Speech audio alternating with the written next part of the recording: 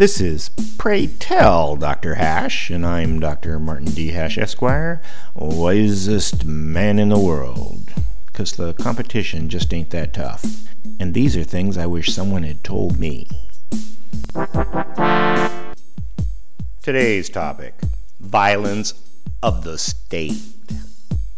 The number one rule in life is that violence is the ultimate arbitrator.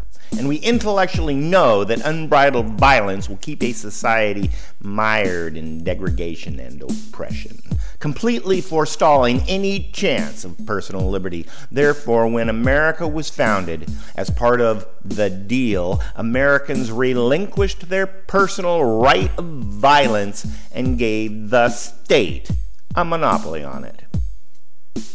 So far, the transfer of power has delivered what we'd hoped. We live in a time of relative peace and plenty, where violence is an aberration, so distant from our daily interactions that most people think themselves insulated from it, that violence happens to other people, not them.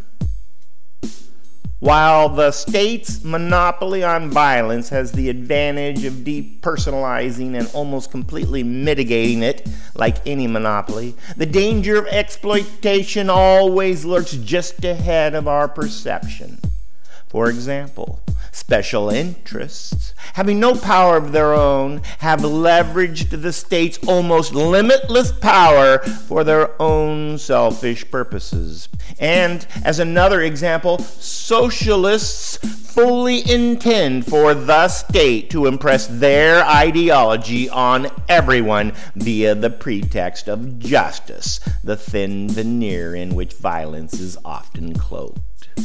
This explains why half of Americans feel betrayed and apprehensive of government, and why they grasp their guns and join militias. Because the primary ideal of America, which is liberty, is threatened by its primary defender, the state. As interests counter to liberty democratically capture the state's violent capacity. For more, see my website at martinhash.com.